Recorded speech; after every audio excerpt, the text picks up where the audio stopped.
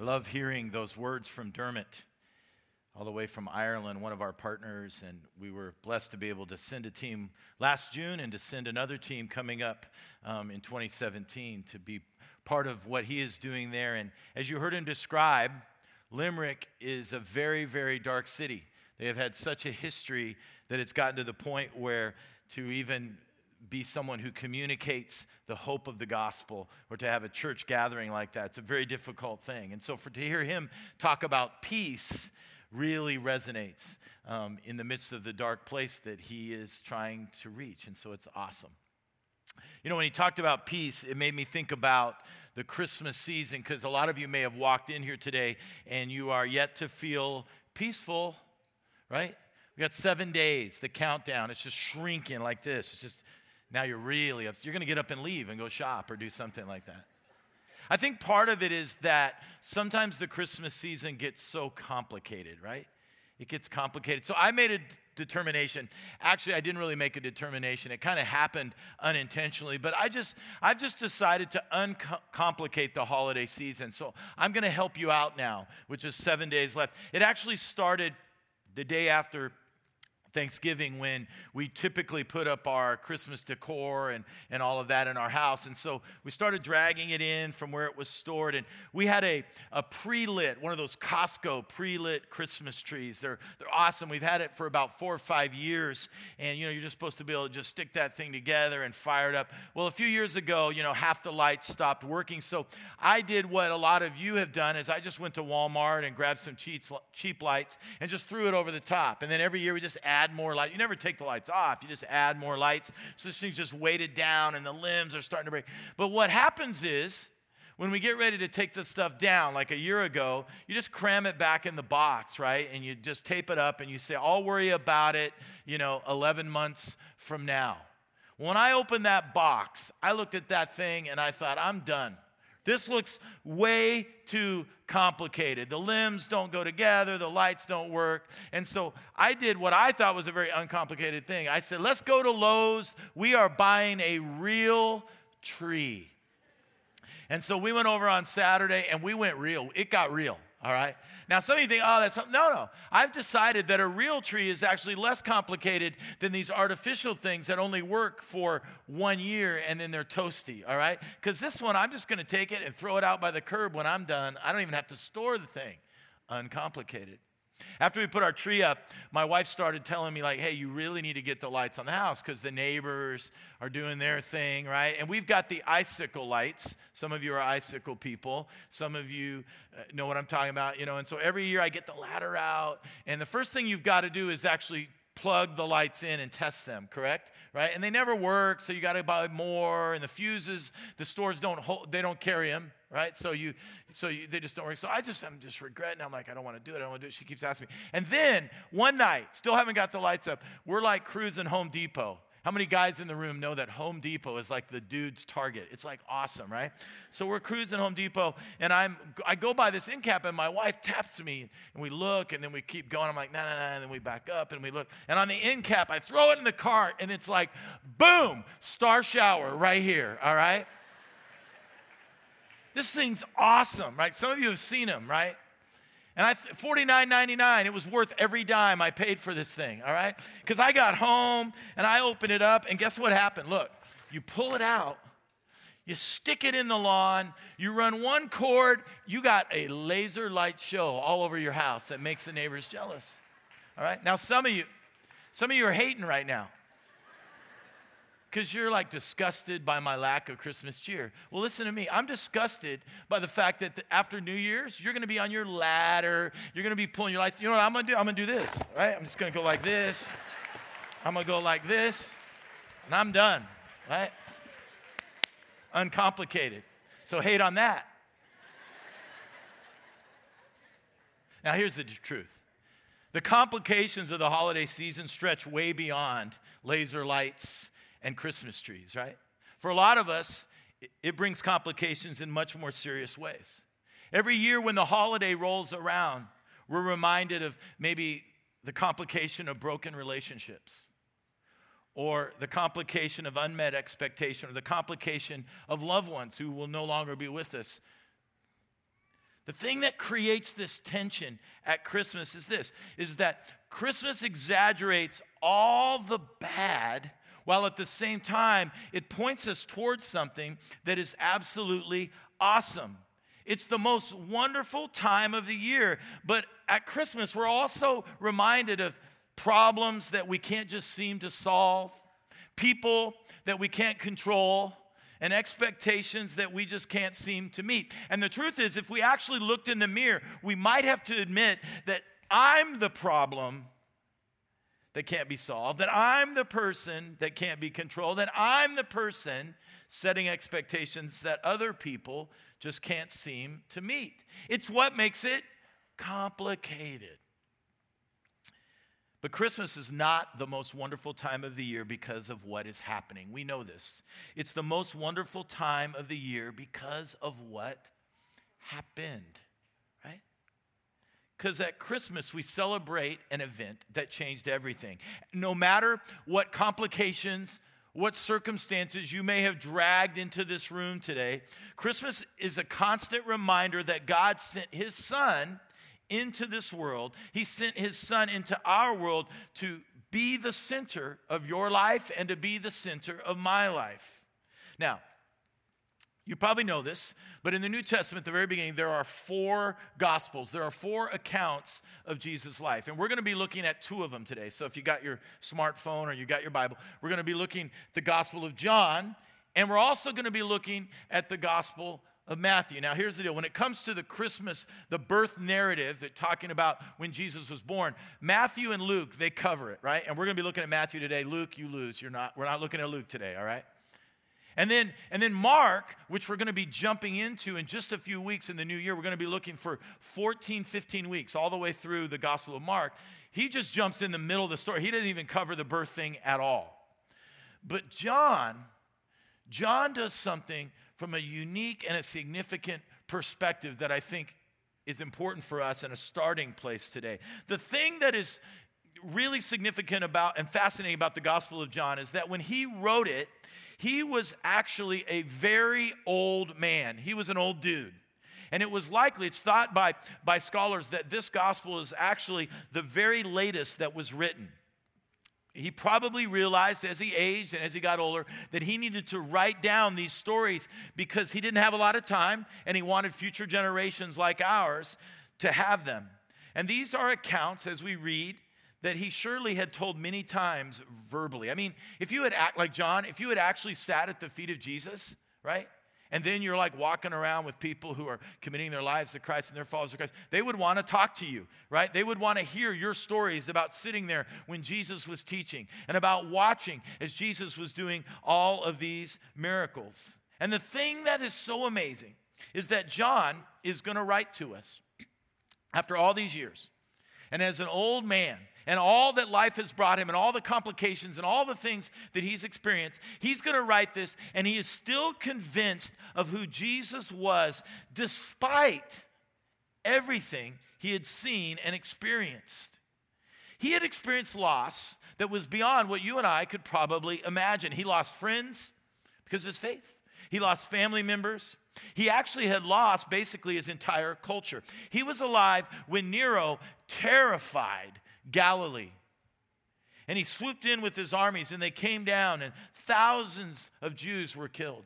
And they sent thousands, if not hundreds of thousands, of Jews into slavery in Rome. John lived through all of that. By the time he wrote this, his friend Peter and his friend Paul had been executed. And through all of this loss and all of this bloodshed and all of this chaos, stuff that we can hardly imagine, John never lost his faith. So when he begins his narrative, he doesn't begin with the story of Jesus' birth. Now, that's interesting because we know when Jesus was on the cross and he was dying, he looked down at John and he said, "This is my mother Mary. She is now going to be your mother." It's like she's going to be your mother. And he looked at Mary and said, "This is John. He's going to be like your son." So we know that Mary, the mother of Jesus, and John, who we're about to read, spent a lot of time together. So if anyone knew the details of what took place in Bethlehem, it would have been John. If anyone heard the story over and over again, it would have been John. If anyone had the opportunity to ask Mary what it was like when she discovered that she was pregnant, it would have been John. What was it like, Mary, when the angel appeared? Mary, what was it like to know that you were about to give birth to the Son of God? And yet, having all that knowledge, he doesn't start there in his story. He doesn't begin with a manger or shepherds or Herod or Egypt. He begins with simply this, with the significance of the birth of Jesus. And though you and I may feel like, legitimately so, that we are perhaps living through some dark days, there was also some very, very dark days when John wrote this gospel. And he begins his gospel this way. In verse 4 of John chapter 1, he describes Jesus and he says this, "In him was life. In him was life, and that life was the light of," and this is important to underline, "of all mankind." Stop there for a second, because what you have to understand is prior to this, those who lived in that region kind of were looking for a regional Messiah. They thought that a Savior was going to come that was going to be political, was going to rescue them, was going to change that area and the circumstances that they were living in. But over time, John obviously realized that Jesus' influence and that God sending his Son was not just for the Jews, and it was not just for the nation of Israel, but it was for everyone. It was for all mankind, that he was to be a light to all. And then he says this in verse 5. That light, the light, shines in the darkness. And I have to wonder if he wrote that, and then he had to kind of set his pen down and sit back. And he had to think about all the darkness that he experienced, all the persecution, all of the loss that we discussed. But then he says, despite all that has happened, I call it John's despite faith. We all need a little bit of despite faith, right? It's like, this has happened, but despite that, I have faith. He says, despite all that has happened, despite all my loss, despite all that is around me, he says, the light shines in the darkness, and the darkness has not, and he pauses for a second, because the darkness of our culture tries to snuff out the light. It tries to blow out the light. It tries to press away the light. And John says, the darkness has not, and he chooses this word, overcome it. The darkness has not been able to stop the light. This is a man that got the news that the Apostle Paul had been executed. This is a man whose friend Peter had been executed. At this point, he's probably the last apostle alive. And despite all that, he wrote that the darkness has not overwhelmed it. Herod couldn't do it. Caesar couldn't do it. Tiberius couldn't do it. Nero couldn't do it. This was John, who is absolutely convinced that no matter how complicated your life may be, no matter what we face in this life, how deep the heartache, no matter how extreme the fear or how deep our depression, there is a light that shines in the darkness, and no amount of darkness can put it out. So you can just get up and leave, because that's awesome. Don't leave. No amount of darkness, no amount can push down the light. None of it. And John is convinced at an older age, despite everything experienced, that is truth. And so it's extremely important for us to carry that into this season and beyond. And here's why. Because light was an important part of all of God's story. We read the significance and the metaphor of light playing out. We read in Genesis, all the way in the beginning. One of the first things we see God doing? It says, in the beginning, God separated the light from the darkness, right off the bat. And then in Exodus, when we read the story of Moses and the deliverance of the children of Israel from Pharaoh and the Egyptians, it says when they're wandering around and they're in the dark and they're not even really, really clear on where God is leading them, God sent a light in the darkness every night to guide them forward into the wilderness. And then even in the Christmas story, we have the presence of light. This is where we jump from John's account to Matthew chapter 2. And this is a story that's going to be very familiar to you. We talk about this. You see it in the nativities that sit on your counter. We write songs about it. This is a story where Matthew says that the Magi from the east came. And we read that. We call them wise men. But actually, they were probably more like priests. They were very learned men. They were very educated. They were scientifically educated. And they also were religiously educated. They knew that the prophecies, they knew the predictions that someday there would be a Messiah, there would be a Savior sent from God, and that there would be a star or a light that would appear that would indicate this was a signal that this would happen. And so that's what they were looking for. And Matthew tells us that a star came and they decided we're headed out. And so they went on this long journey from the east. But here's what we miss in the story sometimes, is that the star led them all the way to Jerusalem. Okay? Sometimes we fast forward the Magi to Bethlehem. That's not how the story goes. They go to Jerusalem. And Jerusalem is about 6 miles from Bethlehem, which seems like you're like, they got pretty close. Oh, really? So if I told you my house is about 6 miles this direction, go find it. It's a little tricky, right? And in those days, 6 miles equaled a lot more terrain to cover. But what we don't notice is when they got to Jerusalem, somehow it's inferred in the story that the star that was guiding them was gone.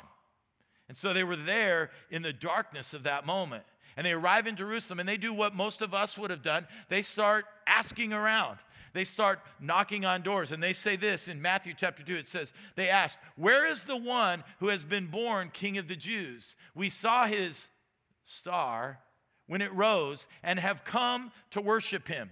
So they start saying, listen, we saw a star. It led us here. We don't know where the star went. We're here in Jerusalem. Where's this Messiah? Where's the King of the Jews? Because we're here. Now, as they're going around asking questions, at some point they had to get a little bit discouraged, maybe even a little bit fearful. We don't know how long they were in Jerusalem, but what they probably noticed right off the bat is no one else was looking for the Messiah. No one else had noticed the star that had led them all the way from a distant place. That had to make them start thinking.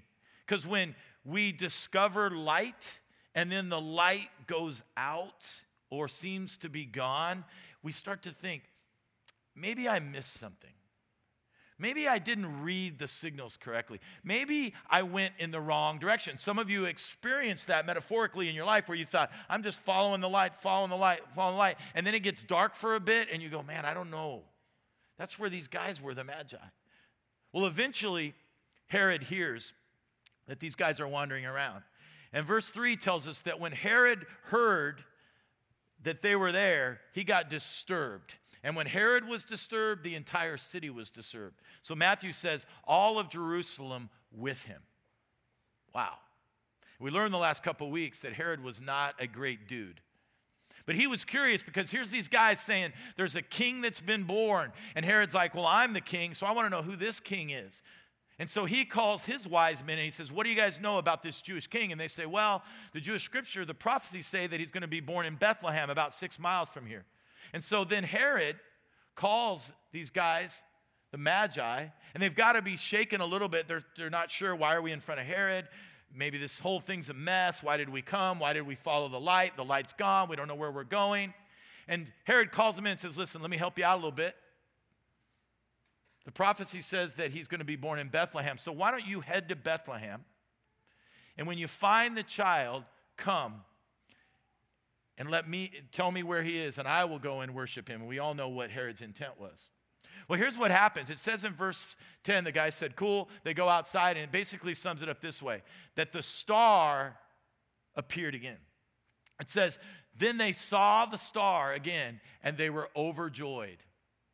And they followed it to Bethlehem. And the story we're all familiar with is they go to the house and the child is there and Mary and Joseph, and they come in and they've got the gifts and they present the gifts to the child. We love that. It's awesome. But I was struck this week by that gap that sometimes I think we blow right through when we talk about the Christmas story. That there was a gap of time, we don't know how long, where these Magi were wandering around in the dark and they had no idea what was going on. They're wandering around Jerusalem, wondering what direction they should go. They've lost the light they were following. You and I know that, especially this time of year, there are people around you that feel the exact same way. Right? They feel that way. those around you who are walking in darkness. Maybe at some point in their life they've experienced what John talked about. They've experienced the light of life, but now because of life or complications or whatever, it's sort of gone out, or they've abandoned it, or it's been forgotten. They've lost their way. And as we approach another Christmas, they may be in that period where they need the light to show up again, right? So that they can be overjoyed. You know what overjoyed means? It's like when you got that strand of lights and they're not working and you're pressing on every bulb trying to find the one that's shorting it out. You've done it 5 or 6 times and you're about to just throw this thing across the room. And you press that one bulb that one last time and the connection hits and the whole strand lights up. You are overjoyed. When the light comes back on, you're overjoyed. And there's a lot of people that we're going to mingle with this week that you're going to go to work and work next to. There are a lot of people you're going to go to school next to. There are a lot of people in your neighborhood you're going to take a walk and bump into, that they need to be overjoyed again. They need the light to return. And guess what? This is our role. That's what's interesting.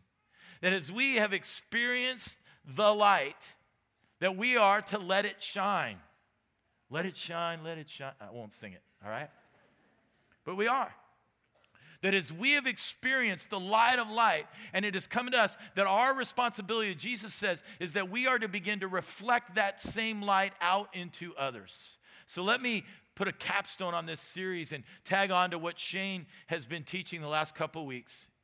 As he's taught us this, as we've learned this together. The baby who came to be with you became the man who died for you, so that what? His light can shine through you. The baby who came to be with you became the man who died for you, and we're grateful for that. But it's so his light can shine through you. This little baby born in Bethlehem, that we set aside this whole period of time to worship and to remember. Jesus himself takes this metaphor a little further, and he says something very interesting about you and me. And Matthew, who just told us this story of the Magi, tells us about it. In chapter 5, he tells us that Jesus describes us this way. This is the words of Jesus. He says, "You are the light of the world." Right? Because my light has become a part of you, and you are now a carrier of that you are the light of the world. And he says a town built on a hill cannot be hidden.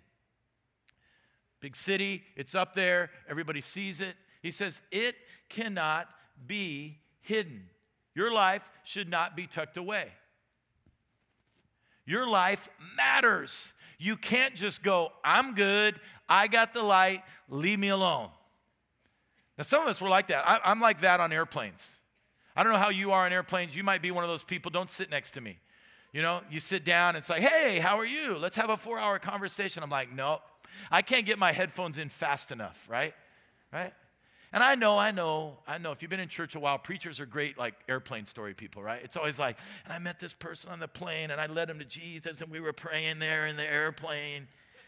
Not me. I'm a loser, man. I'm like, headphones, sorry, bro, next time, right? Because I don't want to be, I just want to get to my destination. I don't want to have a conversation. Now that may work on airplanes, but in life, Jesus says we are the light of the world. If there's going to be light, it's going to come through you and I. And he goes on to say this. He says, people don't light a lamp, verse 15, and put it under a bowl. Instead, they put it on a stand and it gives light to everyone in the house. In other words, you don't turn on a light in your house and then throw a blanket over it.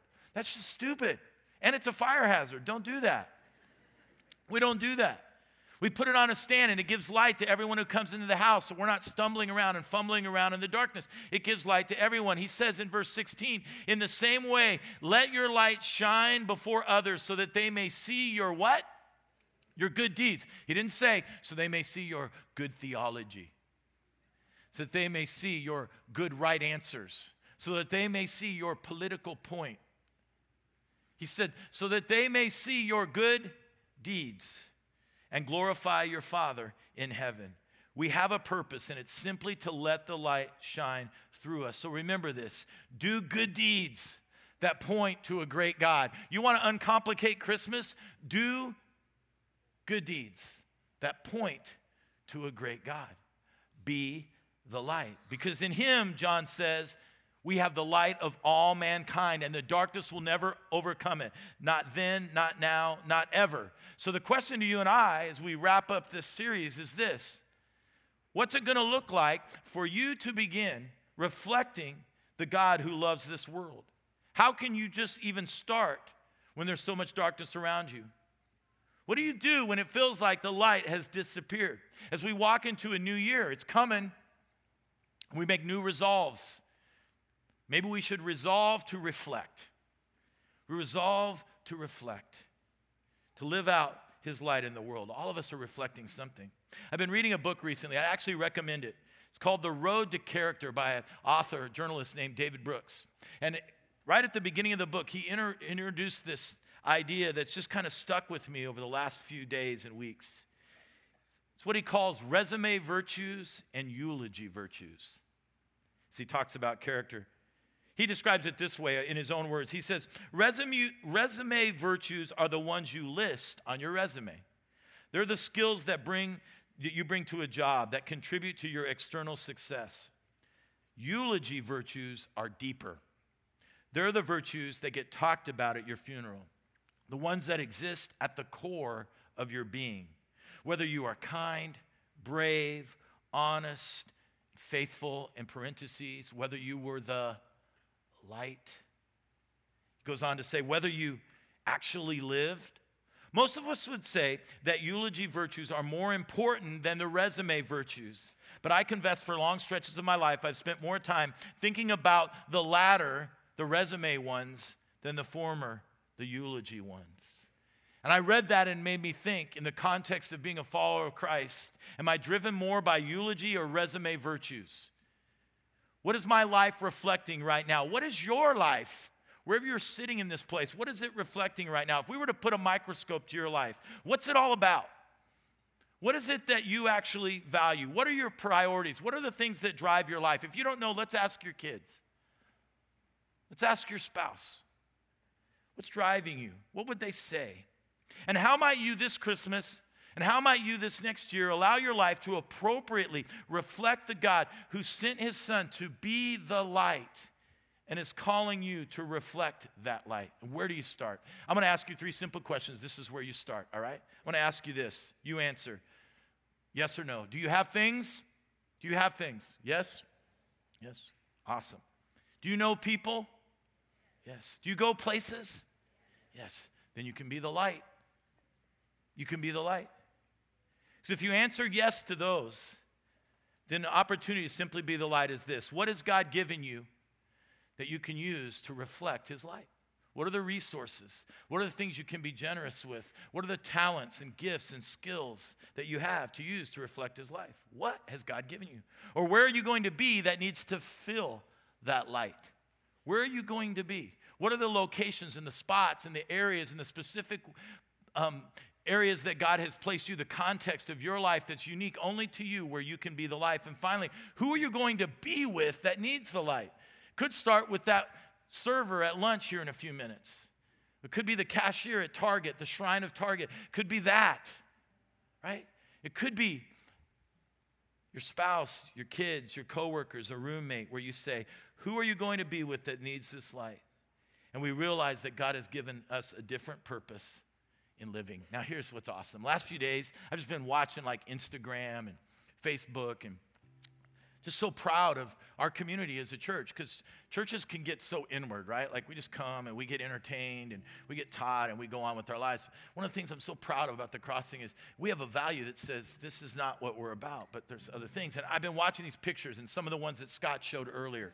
Over the last few days, as pictures are flashing of people serving at Hope Link and working with kids, and our middle schoolers and high schoolers hanging out with kids and throwing a Christmas party, and West Care, where moms and dads were able to come in, and Head Start, able to get gifts for their kids that they may not have been able to provide, and just makes them a hero and honors them and takes it to another level. I'm just like, that's the light. That's the light. Yesterday, my family and I, we got to serve with some friends of ours who started a small ministry they call Elevate LV. It's really a simple concept.